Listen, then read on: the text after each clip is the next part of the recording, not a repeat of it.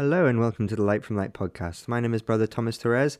I'm a Dominican friar and a son of the English province, and today I'm joined by Brother Albert. Welcome to the podcast, Brother Albert. How are you doing?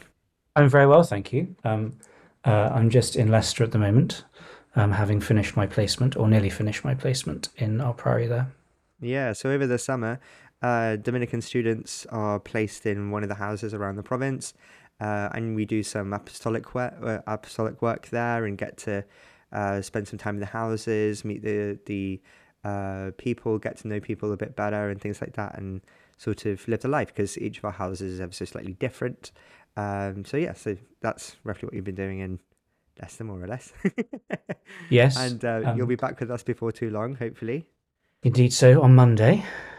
Excellent. So, why don't you tell us a little bit about yourself? Because you're quite uniquely placed, actually, to talk about the subject of the Reformation in England, which is our podcast episode today. Again, suggested by a viewer, because you yourself have actually not always been Catholic, right? I suppose we're all to some extent a product of the Reformation. Even Catholics have reformed many times throughout the centuries and things. So yeah, tell us a little bit about yourself. So I was raised as an Anglican. I was born in Surrey, and I went to university at the London School of Economics, not to study economics, but to study anthropology. And then I went to Oxford to study more anthropology. And while I was there, I began to think about ordained ministry in the Church of England. And I was planning on doing a doctorate on some collections in the Pitt Rivers Museum, which is the archaeological and anthropological museum in Oxford. And instead of that, I went off to three parishes in North London for a kind of propedeutic year before going to theological college. Let me just stop you there. What is a propedeutic year? Propedeutic year. So basically, before you start formal studies, there's a kind of year of preparation. Catholics have it as well. Sometimes it's done at parish, sometimes it's done at the English College in Valladolid. We, of course, as Dominicans have one, it's the novitiate. And it's quite popular amongst Anglicans to put potential ordinands in parishes to see what they're like in a parish for a year before they go to theological college. So it's a kind of year of preparation where you're living some kind of regular life, usually with other people, getting yourself ready for formal studies. And then Um, you came across the Dominicans. I did. So I came across the Dominicans in Oxford when I was studying. I lived next door at Pusey House, which is a very high church Anglican institution. And because I was quite a traditional Anglican as far as questions about the ordination of women was concerned, there weren't very many places I could go to the Eucharist outside of the holidays, outside of term, because Pusey House closed down. So I would sort of sit at the back of Blackfriars, and that's how I first met the Dominicans. Actually, was through their preaching ministry at the masses. Obviously, I couldn't receive communion, and go to mass like every other Catholic can, so I just sort of sat and listened to the homilies and attended mass. So that's Mm. how I met the Dominicans. What was Um, it that actually then? So by that stage, actually, you were still an Anglican, right? So what was it then that encouraged you to become a Catholic?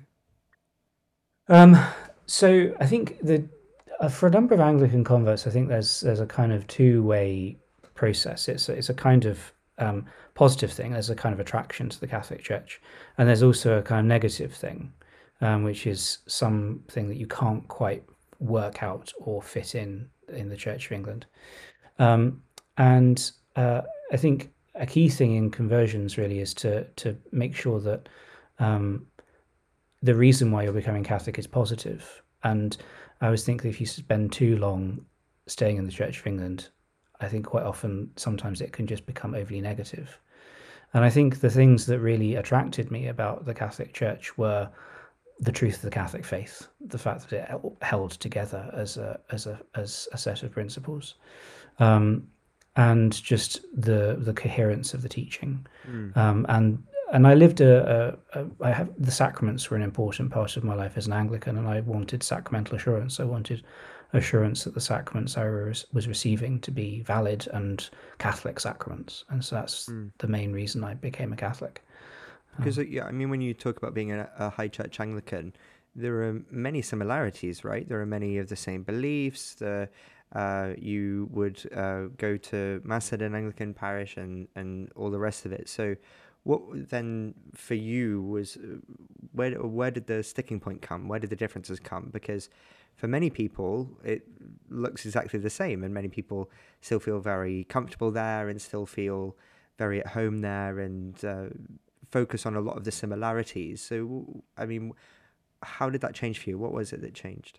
I think it was mainly. I remember very distinctly a couple of moments when I thought actually that there was some moral problems that I just couldn't cope with within the Church of England, and that I needed the coherent teaching of the Catholic Church in order to be able to better articulate what I believed about moral questions. So But also, just to be clear then, so this was a matter of moral teaching rather than, say, finding that the Catholic Church was impeccable. So finding that the Catholic Church's teaching on morals was good and clear, rather than seeing that its members were without sin.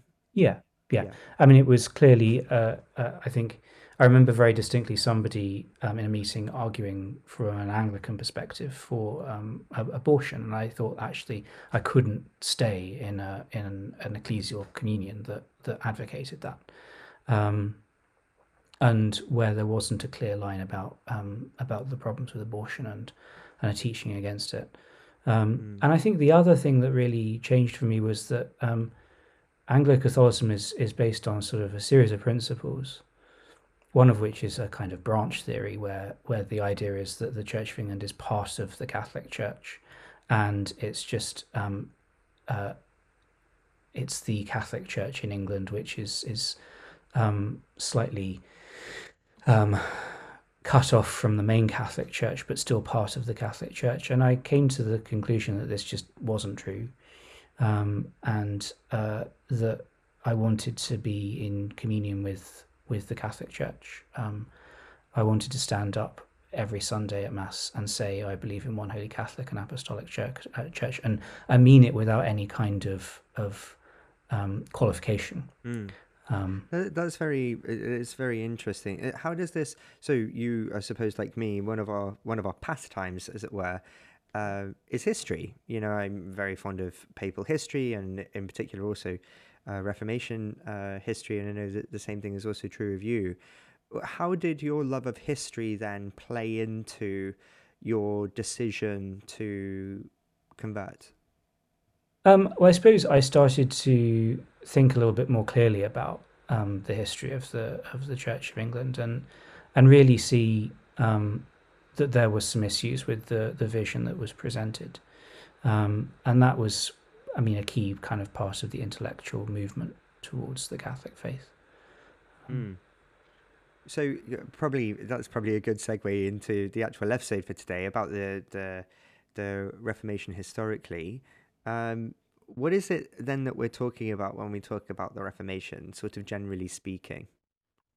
I think it's often portrayed as a kind of as just simply a religious question, but I think it was more deeply a series of social questions, changes in society, which led to a number of problems which had been dormant for a number of times, or have been kind of rumbling on for centuries, really, which really came to the fore and led to a series of movements arguing for reform across the European continent, beginning with Luther in Germany, but spreading um, Mm. further across Northern Europe and into England.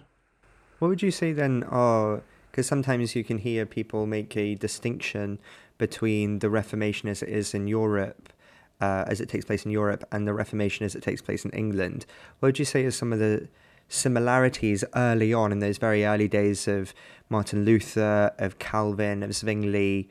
Actually, it's probably worthwhile just saying at the moment, what were some of the fundamental issues for Luther, Zwingli, and Calvin? What were for those early those early Protestants, what were the central themes and issues? I know it's quite a quite a broad question. What are some of those central themes and issues, and were they an important factor in the Reformation in England to the same extent? So I think the most obvious issue was the problem of the corruption of the church. And I think actually a lot of it really begins with um, the um, the ways in which the church was corrupted and was needing some kind of reform and needing a series of changes to be made in its governing structures. Later on, I think it takes on a more doctrinal form, really. Initially, it's things like being raised to rebuild St. Peter's in Rome, and dodgy dealings in the episcopacy, and it's Mm. those kinds of structural issues which are the first things that are the problem. It only becomes something more doctrinal, I think, a little bit later. And you see what we might call an ecclesiological, then sort of, I suppose, a paradigm shift in how ecclesiology is seen. By that I mean, you see a change from what is actually believed fundamentally about the church, then between the traditional Catholic teaching about the church, and then what comes to be believed by Luther and Zwingli and all the others, and then they sort of fracture off, don't they? And depending on the Eucharist, Luther has a different view of the Eucharist and Zwingli, and slightly different places for Our Lady and for works and faith and justification and things like that. So you have lots of sort of intellectual theological things going on, as well as political things going on, and stuff like that.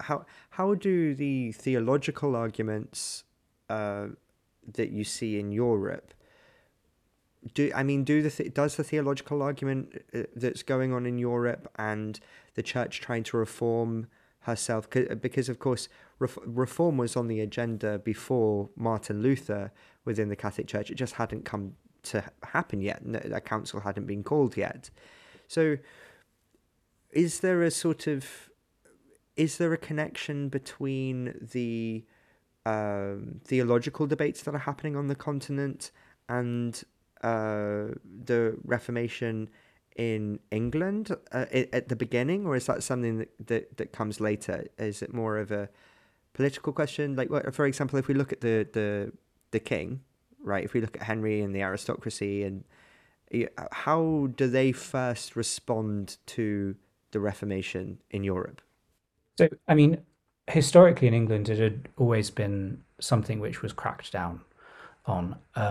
You have earlier kinds of reforming agendas like Lollardy, and which was a very big thing in Kent, and then Wycliffe. you yeah, and you have attempts at reform from below in England, and actually, Henry VIII originally was very much anti-Luther. He famously wrote his defense of the Seven Sacraments, which he was given the title Defender of the Faith by the Pope.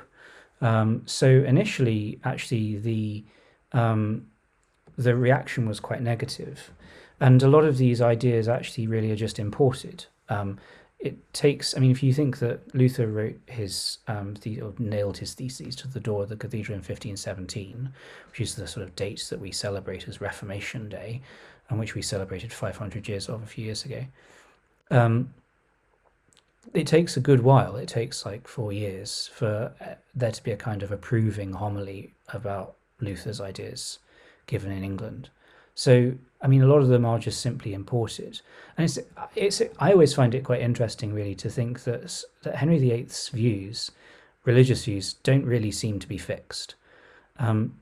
Initially, when he makes himself head of the Church of England, he makes very minor adjustments, and later on, just as he's sort of maybe moving towards a more Lutheran direction, in his later life, he actually reacts against Protestantism.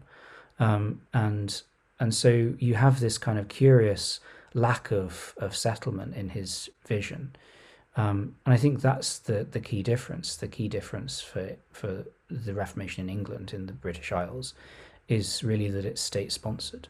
It's something which is done by the state, and is not done in that way in the continent, because they don't have the same state apparatus that we have. Because Henry VIII's father, Henry VII, when he came to the throne, had come to the throne at the end of a very, very turbulent period of British history, of English history. His was the longest reign for 25 years he was on the throne. It's the longest reign we'd had for years and years and years. And his desire was to centralise power. And it was only because Henry VII had centralised power that Henry VIII was able to impose his religious views, his religious edict on edicts on the English people. Mm. That's quite interesting. So at the beginning, then the establishment, as it were actually initially very hostile towards Protestantism, and you have the first Protestant sermon being preached in Cambridge, and very much a resistance. You have Henry writing a defense of the seven sacraments against Luther, and people sort of coming in and from Europe trying to sort of import Protestantism. So then, why then does it change? What changes? And you say that it comes from a sort of a top-down sort of imposition upon the church. Now, one of the things that this sort of reminds me of is, or plays into, should I say, is the relationship between the church and the state as it was back then. Because, of course, this is in the wake of people like the fight between Thomas Becket and Henry II, which really establishes the church more sort of firmly as a counterbalance to the authority of the state and the king, where the king is sort of publicly flogged in front of St. Thomas Becket's, or should I say St. Thomas of Canterbury's, tomb, in front of Canterbury Cathedral, because of his bad behaviour and because of the martyrdom of somebody who had been his friend. And of course, Henry takes a sledgehammer, basically, to the shrine of St. Thomas, tries to blot out his cult, because Thomas is the symbol of the power of the church as a counterbalance against the authority of the monarch and of the state. So all of this sort of then comes from the top. You have this sort of top-down sort of imposition of religious change from the aristocracy and the ruling elite on the people who enjoy their feasts and all the rest of it. Why did the aristocracy get to that stage? What happened? For example, if we take Henry, what was going on with Henry? Why did that change come with him? So, I mean, he needed a son because if you think about the history of the period before the Tudors, before 1485, there had been a huge amount of dynastic problems. There were uncertain successions and short reigns, and kings who ruled from a very young age and with the help of regents. So England was quite unstable, and Henry VII wanted to secure his dynasty, and he was very political about things like his marriage. He married a woman from the opposition, to cement the dynasty. The famous thing is the Tudor roses, is both the roses of York and Lancaster, the two warring houses. So there's this idea that you have this peace in the kingdom. And so Henry needs to continue that, and he needs to get a male heir who's going to be of the right age to rule on his own when Henry dies. Of course, that doesn't happen. His wife, Catherine of Aragon, gives him one daughter. She has a lot of miscarriages and stillbirths, and she has very painful experiences with pregnancy, and she gives Henry a daughter, Mary, and the problem for Henry wants a way out.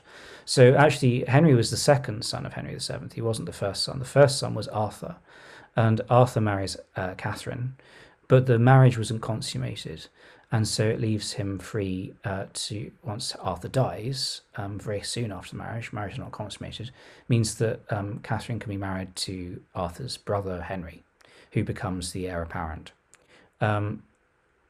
Whether this is a kind of invented scruple, whether it's an actual scruple. But Henry comes to the conclusion, he says, that his marriage is not valid. He should never have married Catherine in the first place because she was Henry's brother's wife. So he requests a divorce, annulment, in 1527. It's not granted, It's and probably then just really important just to make the point there that divorce and annulment are two they are very, two very separate different things. things. So he Okay. requests an annulment, Mm, um, and the annulment's not granted. mm. And he continues to try, and he tries for a number of years. And it brings down his right hand man, Cardinal Wolsey, who can't get this annulment. And eventually he takes matters into his own hand and essentially tries to chop the head off of the church in England. So what he tries to do is to cut off all attempts at some kind of appeal to the papacy, which of course was what Catherine was trying to do. Catherine was appealing her case constantly to Rome, in order to ensure that the validity of her marriage was upheld. That's actually a very interesting connection with us as Dominicans, of course, because the trial of the marriage bond between Henry and Catherine was held at Blackfriars in London, as was the state opening of Parliament, the year that Henry sort of declared himself the head of the church in England, which is something else I know we'll talk about in a little bit. I just want to talk a little bit maybe about Catherine of Aragon's reputation at the time. She, I think, was the most well loved royal, really, in England, more so than her husband. Whilst Henry had been off fighting wars in France, Catherine of Aragon had put down a rebellion in Scotland, and she was known as quite fierce. She's the daughter of Ferdinand and Isabella of Spain. She knows her progeny, and she knows that she knows where she comes from, and she knows that she is the daughter of formidable monarchs in Spain, and she's well loved. She's well loved by the people. So when she sees at the defense of her marriage, she sees that Henry isn't going to be swayed. She has a Dominican confessor in council as her lawyer. She also has St. John Fisher, of course, who falls foul of Henry later. And there's a Cardinal Wolsey is there. You also have a legate from the Pope, Cardinal Campeggio. And Catherine has a right as a Catholic queen to have her case heard by the Pope. So when she pleads with Henry on her knees in front of all of these people, and sees that he's basically sort of saying, "Get up, you're making me look bad," she then rises to her feet and she demands that her case is heard by the Pope in Rome, and she refuses to recognize the legitimacy of the council. Cardinal Campeggio then decides, yes, this will be heard by the Pope, as is her right.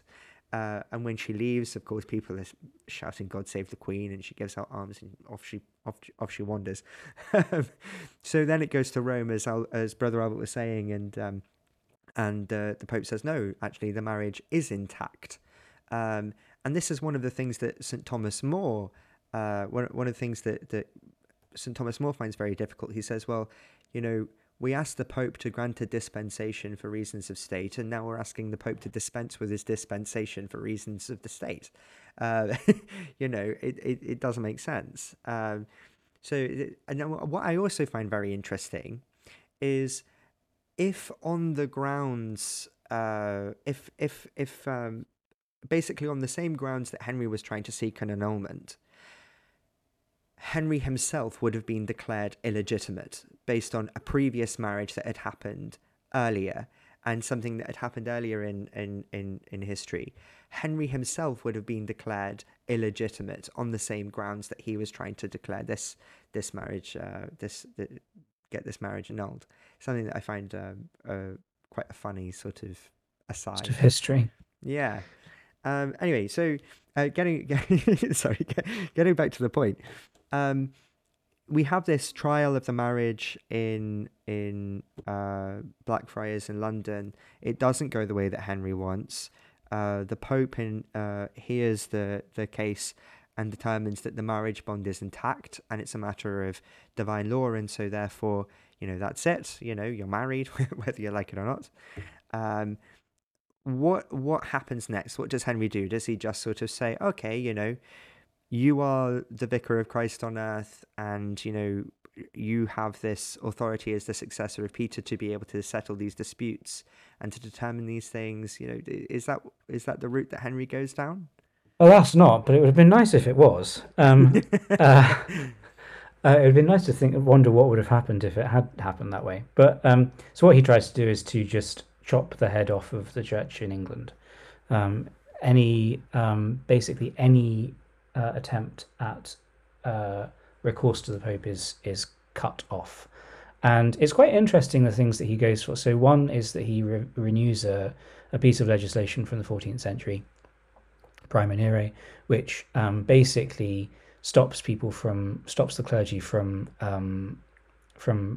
going to the Pope and requesting things from the Pope, but it also has the effect of forcing the clergy to pay a load of money. So you mentioned that Fisher was one of Catherine of Aragon's great supporters, and John Fisher. He was one of the main reasons that Henry went after the clergy of the southern, what's called the Convocation of Canterbury, which it's still used in the church. It's a term still used in the Church of England today, for the southern province of the Church of England in England. He gets a load of money from them because they did him wrong. So that's the first thing that he does. But then he passes a series of pieces of legislation. That was 1531, and then 1532 is the Act of Suppression, or the Act of Submission of the Clergy, I think. That's 1532, and that basically again places the clergy under royal command, essentially.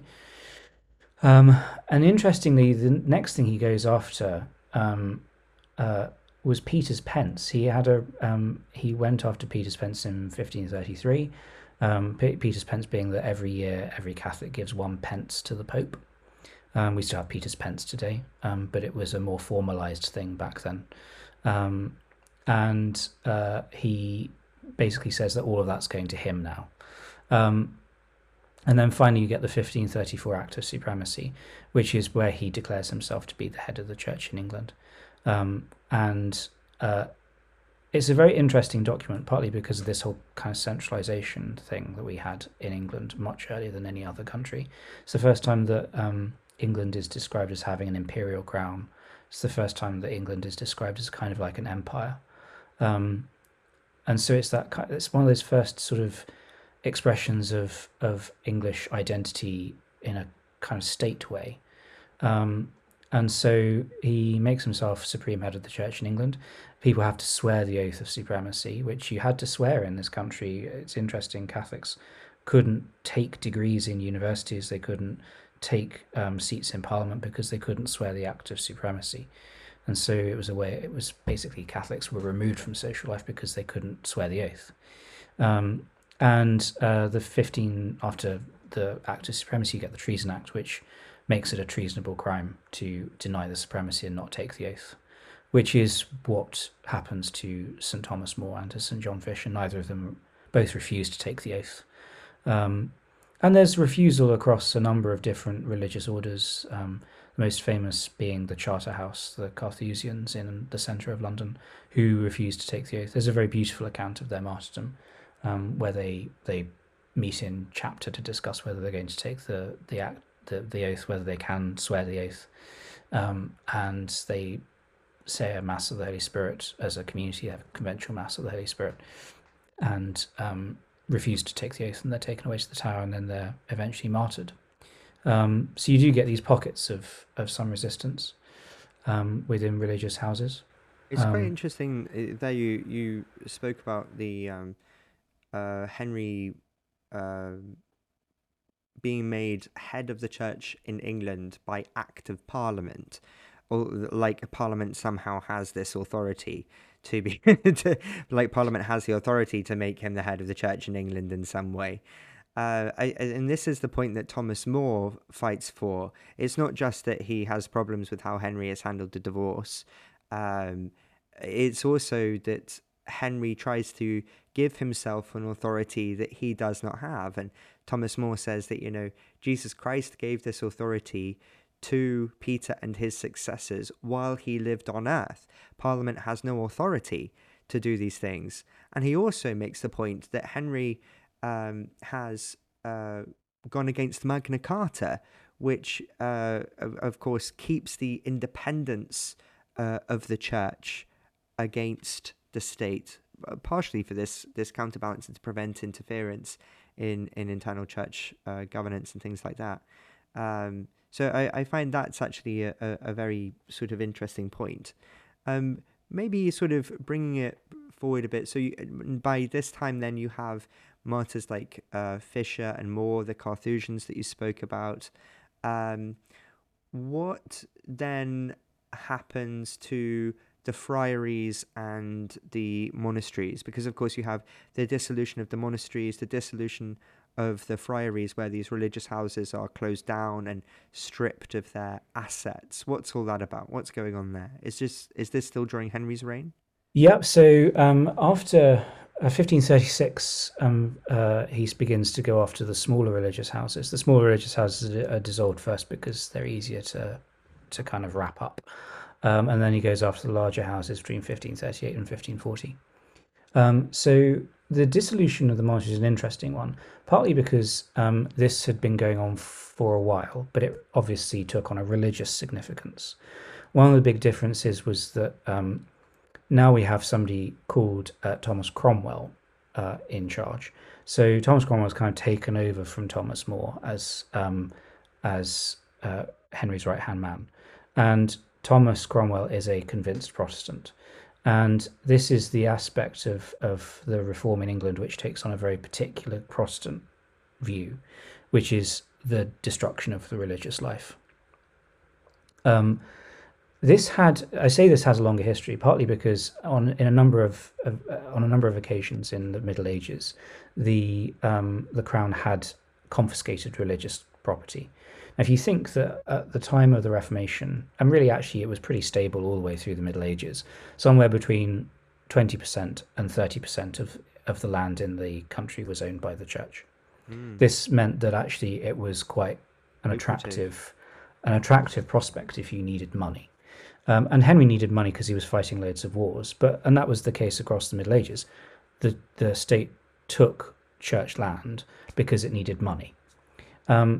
The thing that changed, I suppose, at the beginning, and this is why Henry's reign at the beginning is quite interesting, because at the early period between 1509 and the sort of mid-1520s, he was a devoutly Catholic monarch, and he was actually trying to reform religious houses. So there are a number of religious houses which were too small.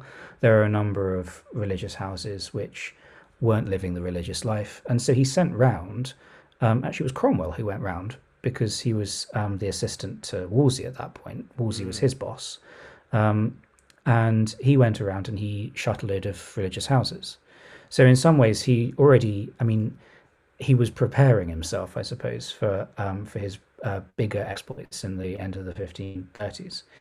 But the first thing they do is go after the smaller religious houses. They make inquiries about the religious life in the houses, how well the religious life is led, any problems with the life, any scandals. They make a big thing about relics, and they say, they're ripping off the local inhabitants with these bogus relics. And so then it starts to take on a much more Protestant flavour. Most of the religious houses were closed by 1540. All of their lands have been given over to the king. And of course, the people who win out of all of this are this kind of emerging middle class of gentry. If you go to a lot of National Trust properties, which is something I do enjoy doing, you will discover that quite a few of them actually were religious houses, which were handed over to local gentry, who turned them into their little country houses. Yes. So all of these manor houses are actually old priories. That's why they're called something priory or something, abbey, or Downton Abbey being a good fictional example. Yeah, what you have there then is basically a religious house that would have housed, let's say 20 people, and would have been a place where the poor could, find alms, and weary travelers find refuge, and the sick very often would come. And now all of that is confiscated and becomes the property of one family. Yeah. And I know here in Oxford, for example, there's an abbey just down the river from us, and that was a house of Benedictine nuns, that housed the Fairview Benedictine nuns, and that became the home of Henry VIII's personal physician and his family. Now it's a massive ruin, and it's a shell of what it was before. But I can, and a lot, of course, a lot of the religious houses there would have been involved in education, not only of the wealthy but also of the poor, and they would have performed agriculture on the land, and they also would have ran hospitals, hospices, and almshouses and things like that. So essentially, what you have actually is the destruction of the closest thing to the welfare state Yeah. that England has at the time. And it's interesting actually that you don't get so the idea of poor laws, which is something which we're kind of familiar with from you know the from this period onwards. We don't have poor laws before the Reformation. We don't need poor laws because actually there is a social structure which keeps Mm, people from destitution. But all of a sudden, once that goes, you know, unemployment rises, there's no safety net. And so you have to have these poor laws which are introduced. And then you have, Edward VI, Henry's son, is very famous, his eventual son, is very famous for these grammar schools. You get all these grammar schools around the country yes. called Edward VI's Grammar School, Yeah. going back to the 16th century. But they were actually only for the middle classes because they Mm, had to produce something because there were yeah. no monasteries anymore. The same thing with in Elizabethan times. You have blue coat, green coat, red coat, school, and it was basically based on the uniform that was there. But again, yeah, you're right. Though for by and large for middle class families, or if not upward of middle class, shall we say, families who could afford to go. And this is then when you get um, uh, you also get other institutions sort of beginning to form because they realize there's nobody here to do the valuable work that was being done previously by religious, like hospitals and schools. They'd basically shredded the welfare system in England. um yeah, so I suppose sort of moving on then from Henry, since we started talking about Edward, did things let up for during the Edwardian reign, or did things get better or worse for Catholics? What was going on? So things got in many ways worse, partly because so you get the first kind of sets of prayer books. The first prayer book is under Henry, but the you get a series of prayer books starting to be written by Cranmer, and so they take on a much more Protestant flavour, Mm, and so you then get a much more Protestant reign, partly because I mean Edward is a young king. He's not reached majority, so he has a series of protectors. They come from very Protestant families, um, and so Cranmer creates this prayer book, which is kind of Zwinglian, the first prayer book. Almost, it's even it's more radical Protestantism than even Calvin, I suppose. Um, and that's the kind of height of Protestantism in England. Um, and yeah, it's pretty grim, really. Churches are, whereas a lot of Henry's changes have been quite modest. Edward's are much more far-reaching. So you end up with whitewashed churches, and this is the first time that glass is taken out of windows, and the first time that you don't have the use of the altar. You have a sort of wooden table put in, um, and so it's a much more Protestant form of worship. You also have things like the altar stone, which of course is consecrated with relics and holy oil and everything. Sometimes you'll have that removed from the center of the altar and put as the stone leading into the church, so people had to stand on it as Yeah, they were walking into church. I mean, in what sense is that not pernicious? yeah. Really awful. So yeah, so you see a continuation of the destruction of the monasteries and friaries then under Edward, and this sort of iconoclasm, which makes Mary sort of um, very upset. I remember reading somewhere that Mary was always actually quite fond of Edward, and tried to sort of steer him in a Catholic direction, and he would make her cry by coming up with what she would call all of these awful blasphemies, and it was a very sweet sort of love that a sister has for her brother. Um, but Edward dies young, doesn't he? He He doesn't. He does, doesn't yeah, reign he for long. doesn't. No. So 1547, he takes the throne after Henry's death in January 1540. I think it's January 1547, and then he dies. He's a very sickly child. Dies in 1553, Mm. and Mary comes to the throne after some shenanigans by the Protestants in their attempts to put a queen on the throne to stop Mary coming to the throne. And that's actually one of the most awful things I think that they did, because Lady Jane Grey was, I mean, she was still a child, really, by the time they tried to put her on the throne with these kind of curious machinations, Just because they um, didn't want a Catholic, right? just because they didn't want a Catholic. Um, but then Mary comes to the throne. Um, One of the things I find very interesting about Mary's reign, and it's one thing that you find a lot in Eamon Duffy's books, and it's really an attempt to kind of undermine this idea that the Reformation was something that was welcomed by the English population. There's this kind of view of history where basically, superstition is done away with.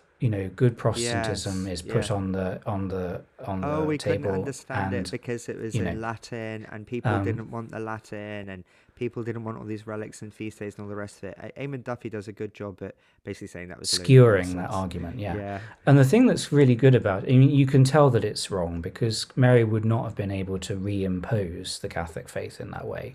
People talk about the reimposition of the Catholic faith. Um, she wouldn't have been able to just simply impose it. So there was clearly some sentiment, and you can see it because people especially in the tended to, north, I think. yeah, yeah. People tended to keep things like the missals were kept, the vestments were kept, all of these things were kept and they were put away.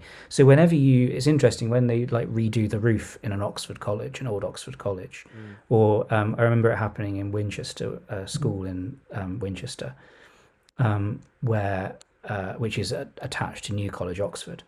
Um, they redid a ceiling and they poked around a bit, and out came four books of music, four books of plain chant Mm. from just after Mary's reign. They'd been hidden there, so there was a kind of hope on the part of some that the Catholic faith would be restored. I think it's a sign that actually they did hope that the Catholic faith would be restored, Mm.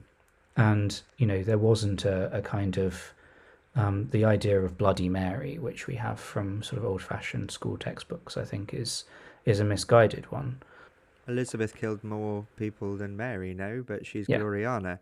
yeah, I always feel a little bit sorry for Mary because she had so many disasters. She had this sort of failed marriage with the Spanish king. She had famine, she had plague, and she was supposed to be the return of the golden age, and that's why it was sort of such a tragedy, really. And then you have, of course, Elizabeth coming to the throne afterwards. So whilst Mary sort of tries to return chalices and vestments and books and things, she's sort of left with not very much money in the coffers with which to replace the things that had been taken, because the chalices had been melted down for gold and replaced with cups, hadn't they? To make the point that the mass is not a sacrifice, because of course Catholics believe that the mass is a propitiatory sacrifice, and Protestants don't. Basically, to put it bluntly. So then you have Mary then trying to restore a lot of these things, and then Elizabeth comes to the throne. And what happens with Elizabeth at the beginning? so basically Elizabeth attempts, the kind of vision of it, I suppose, is that we have from this kind of old-fashioned textbooks is that Elizabeth basically creates the settlement which essentially establishes religion in England forever. And so we have the idea that um, through the Elizabethan settlement, which is basically designed to be not too Catholic but not too Protestant, you have the founding of what is essentially Anglicanism. Um, the problem with this view, and this is one of the things that I think we have we almost like to think that the Reformation for us started in like 1530 and ended in 1570. But it didn't. I mean, the Reformation continued because, again, you had a monarch who didn't get married, or didn't produce an heir. Again, didn't produce an heir because she didn't get married, unlike her father who got married 6 times, or at least attempted marriage 6 times. Um, and you have this attempt at kind of stabilizing the dynasty, but you don't have an heir to do it. And for Elizabeth was concerned about a number of plots against her. Now, there's some sign that there were political plots against her, and certainly Mary's husband, the King of Spain, wanted to try and invade, which is why we have the Spanish Armada. But a lot of the plots that were there were essentially the idea of plots was formed because of a distrust of Catholics, because she was excommunicated by the Pope and she cracked down on Catholics. So that's Pope St. Pius V who It was. excommunicates, who's a Dominican, of course, Yes, who great Dominican saint. excommunicates Elizabeth with the bull Regnum in Excelsis, if I'm not mistaken. Yes, Is it it is Regnans in Regnans? Excelsis. Regnans in Excelsis. And what sort of effect does that have on Catholics actually in England? Like, is this something that plays in their favour or not really? Well, no, it doesn't, because of course, then you have this is really the beginning of what the idea that being a Catholic is anti-English, Yeah. because if the Queen of England is not a queen, if she's excommunicated and she's declared not to be the Queen of England by the Pope, then Catholics, the idea the Protestants have is that Catholics are obliged to undertake acts to get rid of her, which isn't actually true, right? I mean, it's not true that Catholics are obliged to undertake, and it wasn't even that, it wasn't then the case that Catholics are obliged to undertake political intrigue to try and get rid of a monarch they don't like. So it basically makes being a Catholic a Catholic priest a treasonable offence. If you're found to be a Catholic priest in England, then you would be executed. I think the average life expectancy of a priest on the missions in England was something like 5 years. So they would go to Rome, come from Rome, land in England, and within 5 years, a lot of them were executed, captured and executed. And this is the point at which Catholics have to take refuge with particular families.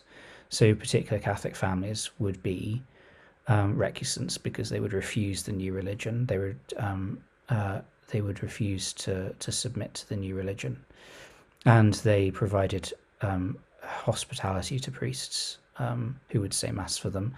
And you kind of have these little Catholic enclaves. They're quite interesting people because they would often have Catholic servants, because one way that you could ensure the secrecy of what was going on was that you employed Catholics, because you wouldn't employ a Protestant because they'd dob you into the police. Well, not the police, but they would get the authorities on you. And so you have these people who spend their life trying to catch clergy, trying to catch Catholic priests. So it marks what is really quite a grim time for Catholics. And a kind of there is something of a division within the Catholic population of England between those who do actually want to engage in an attempt to remove the sovereign and those that don't, those that just simply want to try and live something of a Catholic life clandestinely. So then, we've spoken a lot about, the Church of England. I mean, how does the Church of England today then relate to the Church of England then and the Church pre-Reformation? Like, what sort of relationship is there? Because sometimes, some of my Anglican friends will say, as you said earlier, we are the Catholic Church in England. What sort of relationship does the Anglican Church today in modern times, is it a continuation of the Anglican Church from the Reformation era or even the pre-Reformation era? Has there been a disruption, or I mean, what's going on? So it's quite interesting, and this is why the English Reformation is so strange. Is that because it was state imposed, the buildings. I mean, the people in the buildings actually kind of continued, right? So the bishops, many of them accepted the royal supremacy. There's one bishop, and I can't remember where he was bishop of, but he survived the end of. I think he was made bishop by Henry. He survived Edward and Mary and Elizabeth. And I think, to be honest, if he'd been made to become a Hindu, he probably would have just said Oh, yes. Because, I mean, it was one of those things where he was accepting all of these different, interpretations of things, and just stayed in place. So the kind of curious thing about the English Reformation is that a lot of the people were there. A lot of the institutions didn't change. They just simply became Protestant. Um, the curious thing, the thing that makes me laugh in some ways, is recently the Church of England apologized for the expulsion of the Jews from Lincoln, I think it was, in something like mm, 1296. yeah. And to my mind, and probably to yours, that strikes me as completely mad, because why would an institution apologize for something which predates it, for an event which they patently didn't do? So, but for the Church of England, in some sense, as far as they're concerned, it was their action, because it was they see themselves as very much in continuity with the medieval Catholic Church. They just see themselves as a continuation, and it was just that the personnel were the same, some views changed, and the church became basically part of the state. Um, so the Church of England likes to see itself in a kind of continuity with what came before. For Catholics, Mm. this obviously it's not something that we could agree with, but there is a real desire um, to see the kind of continuity there. Is there anything else that, I mean, we've got to wrap up now. We've only got about 10 minutes left. I mean, Dan's been very kind in letting us go on, letting us go on for an hour in this episode. Um, is there anything else that any other interesting points that you'd like to make about the Reformation in England, or anything relating to it? Um, I think one of the interesting things is this question of how the Reformation kind of continues now, or has this kind of continued impact, with this kind of idea that Catholicism is kind of anti-English, Mm. which is completely mad, really, when you look at the wider history of England. Yes. Um, that we call England Mary's dowry. Um, it was a deeply Catholic country. Um, it was, the people of England were attached to the Catholic faith, and it was really only a kind of long period of Protestant monarchy, which meant that we became so attached to Anglicanism. Mm. Um, and I think the other thing that's worth kind of highlighting, I suppose, is we tend to think of the Reformation on the continent as taking a very long time. And we talk, we say how different we are to the continent, where they had the wars of religion, and this went on forever and a day, and nobody could decide whether they're Protestant or whether they're Catholic. But I think it's the more we look at the history of the 16th and 17th centuries, the more we see that the religious wars continue. That the Reformation continued in England, and that there was a religious war. I mean, the civil war in England, the three civil wars in England in the 1640s up until 1651, they were religious wars in part. Yeah. Granted that there was something of it which was about the king's power, but actually that was also bound up with questions of religion. Yes. We got rid of a king because he was a Catholic. Mm. James II was got rid of because he was a Catholic. And you still can't be a Catholic monarch, of course. Yeah. Yeah. So when we think about these things as being, oh, just it was all over by 1570. I think Mm. we're kind of everyone remembers the gunpowder plot as being like the Catholic plot against James the First, but it's worth remembering that at the very beginning of his reign, there was an attempt to replace him with his Catholic, I think, cousin Arabella Stuart. So the idea that everything was over by 1570 is kind of misguided, I think. Mm. 1570, of course, being during Elizabeth's reign. Yeah, Yeah. yeah. Um, oh, well, there was something else I was going to say, and I completely forgot what it was. Oh, yeah, that was it. I mean, because you see these sort of swaves of anti-Catholic persecution sort of later on in the 1800s, in the 1900s, and I think that there's even a little bit of a residual anti-Catholicism even now, in some parts of society. But you see, I mean, the anti-Gordon riots, I think that's the 1800s, isn't it? Yeah, And even up until not that long ago, the way that you got to the highest you could climb in British society was to be a major or a general in the army. You know, you could die for the country, but that was that was as high as you could go in society. And you could become a lawyer, I think, but you couldn't become a judge. And there was this sort of suspicion of this sort of foreign power creeping in called Catholicism. Roman Catholicism, of course, that's where the term comes from, isn't it? Really, Roman yeah, Catholicism, trying to emphasize that, it's not from round these parts. But I mean, if you look back at the Christianity in the country, sort of generally, I mean, of course, you have Celtic Christianity, to use a very loose term, sort of coming over from Ireland and in the north down through Scotland and things, and then you have, of course, the Pope's mission with Pope Gregory the Great sending Saint Augustine of Canterbury over, and Augustine appeals to Rome to sort of say, what am I supposed to do in this situation and that situation?